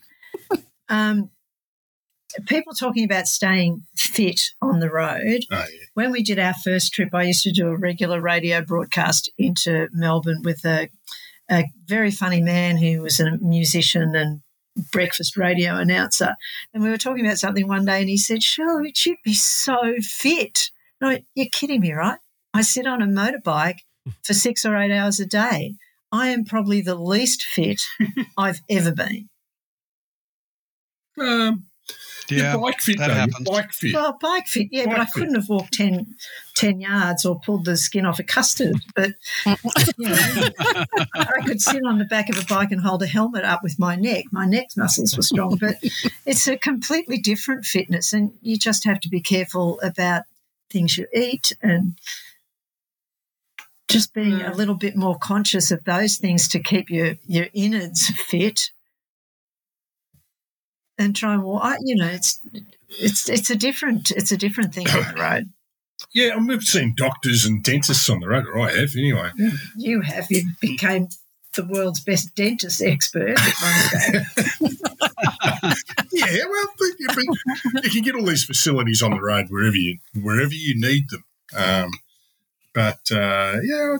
Physically, no, I've got nothing that caused me any dramas, but Sam's taken my share. There's no doubt about that. Yeah. He's taken one for our team, the other team, the team before him, and the next team. Sorry, bit of a disaster magnet, but there's always a smiley story that comes at the end. Yeah. And you don't have a titanium leg. I reckon that has got to be the souvenir of all, that you actually have a titanium. That's cool.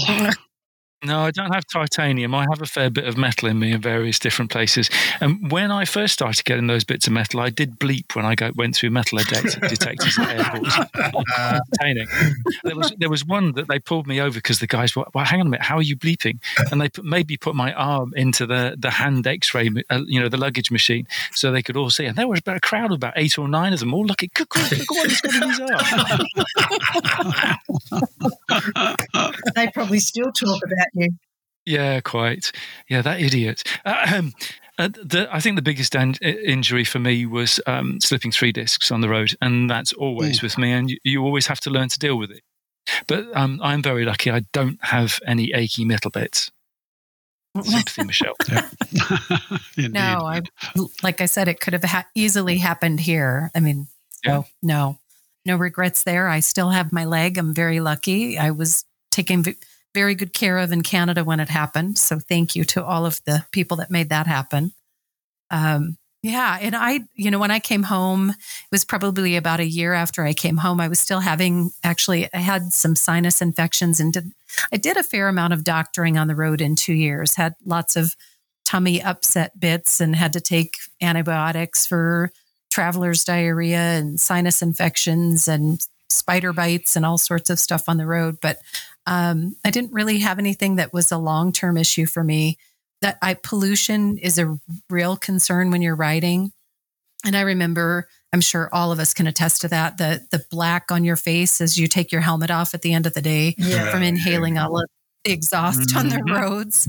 And you have to wonder if that does anything. But I mean, I haven't had anything really that I know of that's related to that. So I feel very lucky that other than that one piece of titanium, I came through pretty unscathed. Yeah.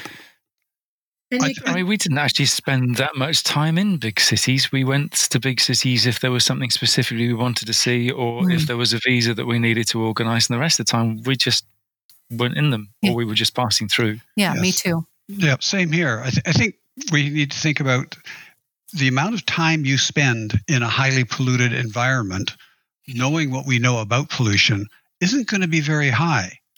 So it really doesn't matter. I mean, they say that if you are a lifetime smoker and then you quit 10 years later, your lungs are just as good as a never smoked. I'm not sure how true that is, but I'll just take that as gospel. So if you're doing a few days here and a few days there in a highly polluted environment, you get out and you're going to be fine. So it's not something I worry about. You deal with it. I mean, living here in British Columbia, fires and smoke is so bad that they're telling people the kids shouldn't go out and the old folks shouldn't go out. The pollution is so bad here from fires. Well, yeah, okay. What are you going to do about it? Just do your trip. But, so you're saying it's okay to eat the chicken that's all black from the barbecue? That's fine then. Yeah, as long as it's pale, as long as it's red in the middle. Very, very red, yes. Yeah. No, I think you have to be careful and you have to be sensible, and all things in moderation is probably the number one thing to keep in mind. Yeah. A little of this and a little of that probably isn't going to kill you, but it's part of life. There are some things when you're traveling that it pays sense to, it makes sense to pay attention to. For example, in Southern Africa, Bilharzia.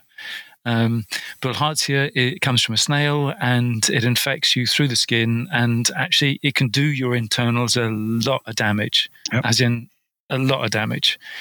So when you leave the Bilharzia area, get yourself blood tested.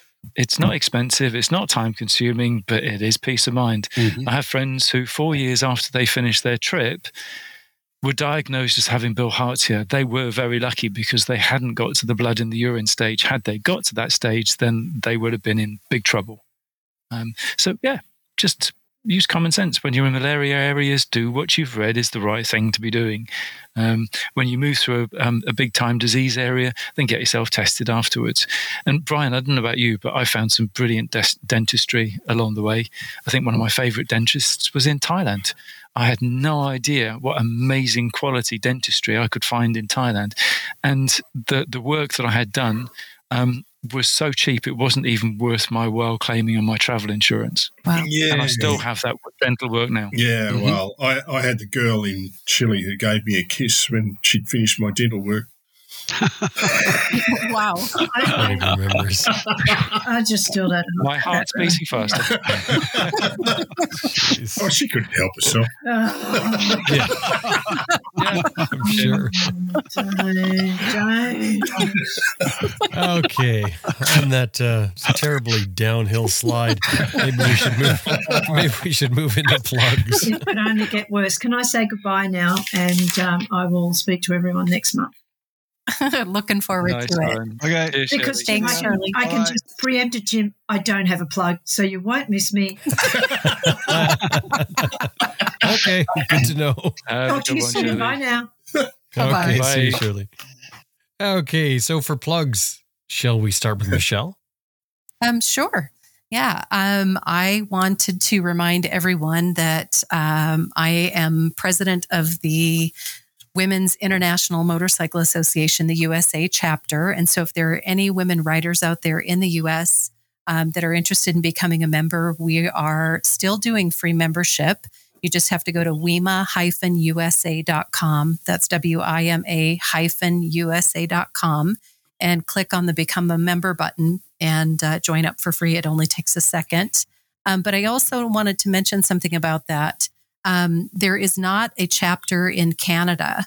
So we have been working on that. We're hoping to find someone to start one. But in the meantime, any women riders from Canada who are interested in joining us are welcome to do so. We already have, I think, a dozen or so Canadian women who are members of WIMA USA. So we'd love to have you be part of our community. And we're hosting our national rally, the USA Rally in Oregon this year in September. So feel free to go to our website for details. And WIMA is international as well. Did it start in the U.S.? It was started by an American woman in 1950. So this will be the 74th year of it. Wow. By Louise Sherban. Yeah. And there was a book published by Kate St. Vogel this past year about the history of WIMA and the founding of it, and just a really fascinating history. And yeah, it is international. We have chapters in 40 countries around the world. And there is also an international rally held every year. And then some of the countries do their own national rallies. So just a great way to meet women riders. If you're interested in traveling to another country, we're happy to connect you so you have some resources and someone on the ground so that you feel like you've got some support if you need it. 74 years. Yeah, 74. That's amazing. Wow. It is. Okay, Michelle, and the book you mentioned, what's the name of the book? Iron Horse Cowgirls by Kate St. Vogel. Okay, great. Yeah, thank you. Brian? Can you let Michelle have the link for that, please? Can you let Jim have the link for that, Michelle? Happily, thank you. And we'll put the link in the show notes, of course. Nice. Brian, what have you got? Firstly, Michelle, I pushed that barrow for WIMA every chance I get when I came across a lady rider, and I think it's a great organisation and fantastic that the women get involved with it. Thank you. Yeah, Cheryl and I are actually going to be at the Sporting Motorcycle Club of Geelong on the 12th of March. So if anyone wants to come along, we'll be doing a bit of a chat on some of our international travels and talking about all things motorcycling, even locally. So the Sporting Motorcycle Club of Geelong's office or club rooms are at the intersection of Barwon Terrace and Ballarat Street in South Geelong. So that's on the 12th of March, and we'll be there from about 6:30, 6:45 onwards, and spending a pleasant night down in Geelong with some like-minded people. And this came about from two guys that I saw on the side of the road. One of them had a flat tyre, so I helped them out, and they decided that they needed a bit more assistance than normal, so they ended up leaving one of their bikes in my shed and saw all this stuff in my shed and said, "Where have you been on this bike?" So I told them. And anyway, long story short, I'm going down there to give them a chat. Oh, very nice. Nice one. Anything else for you, Brian? No, that's it this week. Sam, how about you? Well, first of all, this is a shout out for Birgit, who's just bought me a large glass of pear schnapps. Nice. Cheers, Birgit. Cheers, everybody. Cheers. Now, I have some fun to share, but first, a scowl. My audiobooks Into African Under Asian Skies are still not back up on Audible. Oh, gosh, it's driving me bonkers. But I have been promised that they will be up again by the end of February. So, 4 months. But anyway, keep your fingers crossed, please, everybody. In the meantime, they are available from Apple, Spotify, and audiobooks.com. So, fingers crossed for the end of this month for them being back. But here's the good news. I'm delighted. My next presentation tour is coming together really well now, and I'm going to be seeing a lot of the USA on this trip too. So it's going to start off at Motorcycles of Dulles on April the 20th. And from there, I'm going to Horizons Unlimited Virginia for April the 25th. Then I am going to European Cycle Sports in Plano, which is in North Dallas, Texas. And I'm going to be there on May the 11th.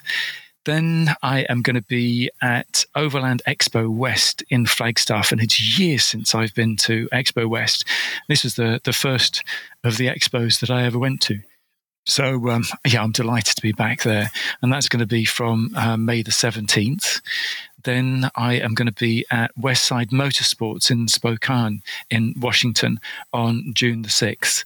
And it's quite a few years since I've been up there. So I'm really looking forward to being back there.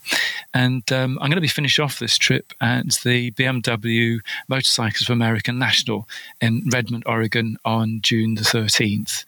So I'm actually waiting for 3 more BMW dealerships to confirm or to say no, and I'll be sharing those on the next show. But in the meantime, the dates are all coming up on my website, which is sam-manicum.com. So I'm looking forward to being back in the States again. Really looking forward to it, and I hope that I'm going to get the chance to meet up with Raw listeners as I'm traveling.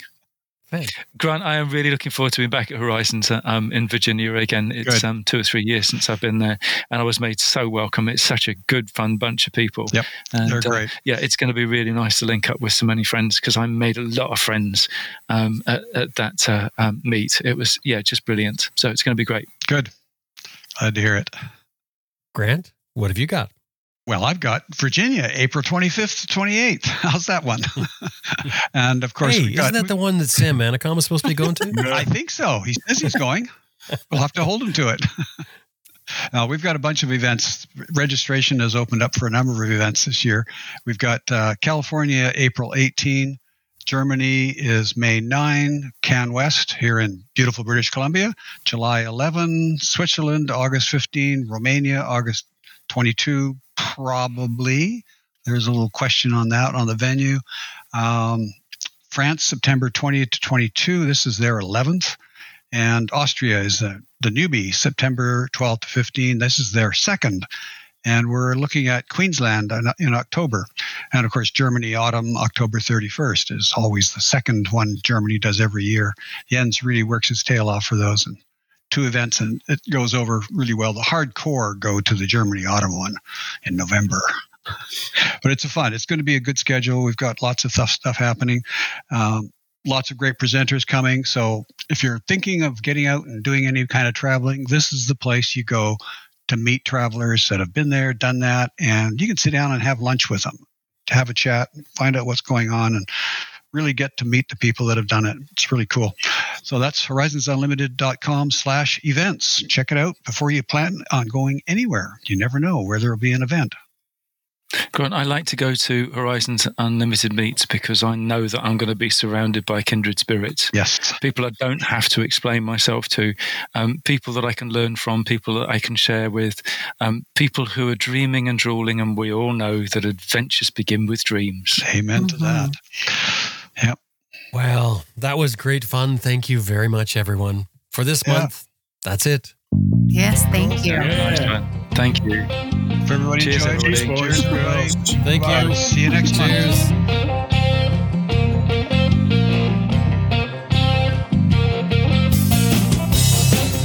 Well, that wraps things up for this month's ARR Raw, and thank you to my co-host, Sam Manicom, starting with Sam Manicom. He lives in the UK. He's got 4 books and audiobooks that follow his 8-year motorcycle journey around the world. His website, sam-manicom.com.